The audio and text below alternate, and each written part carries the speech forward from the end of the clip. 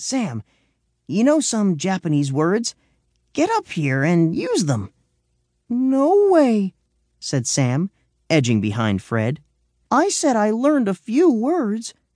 I didn't say I learned how to beg a fully armed samurai warrior not to slice off our heads with his razor-sharp sword."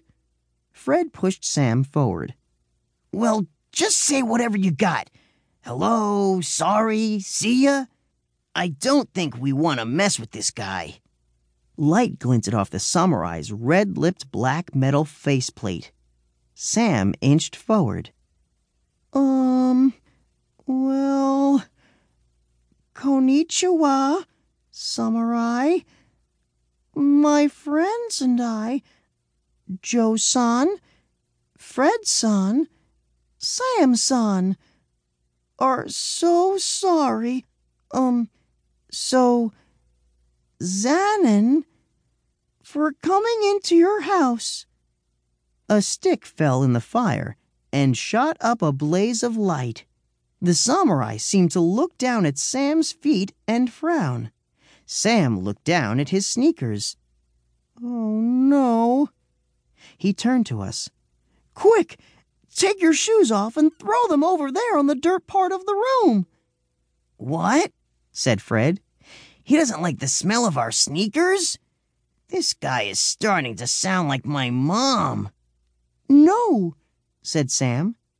"It's terribly impolite to ever wear your shoes in anyone's home in Japan. He could cut our heads off for such an insult." "He's definitely starting to sound like my mom," I said. But it didn't seem worth it to lose our head over shoes, so we slipped them off and tossed them over onto the dirt floor. Sam bowed. Fred and I bowed along with him. So sorry, said Sam. "We are sorry, very sorry. I can't tell you how sorry, so please don't do anything with your sword there because we were wearing shoes inside your house and we are stupid head sorry." "Hey, speak for yourself," said Fred. The fire blazed up again. The samurai in the shadows seemed to look down again. "All right," said Sam. "We're supposed to kneel down in front of him because he is a samurai." Sam knelt down. Fred and I copied him. The samurai stared at us and said nothing.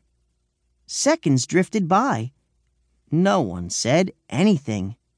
We looked at him. He looked at us. Seconds turned into minutes. No one said anything. "I think he's testing us," Sam half whispered out of one side of his mouth. "Well, I think I've had about enough testing," said Fred. "Tell him it's been real. It's been nice, but we've got a book to catch." "Patience," whispered Sam.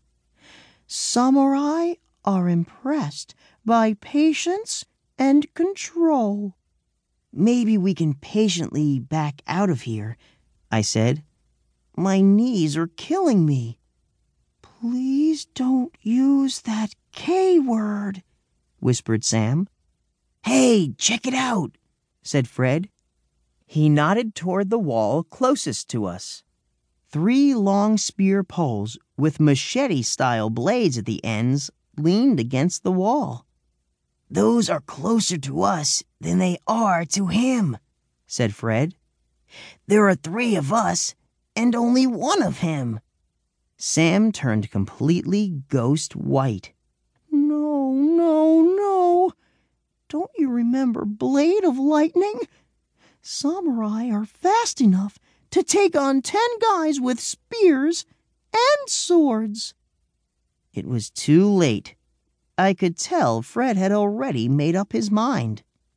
He got up slowly, pretending to stretch his legs. "Oh, that's it. Just needed to stretch the old..." Then it all happened in a second. Fred jumped for the machete spear weapon. His shadow flashed across the samurai. "Look out, Fred!" yelled Sam. "He's going for his sword."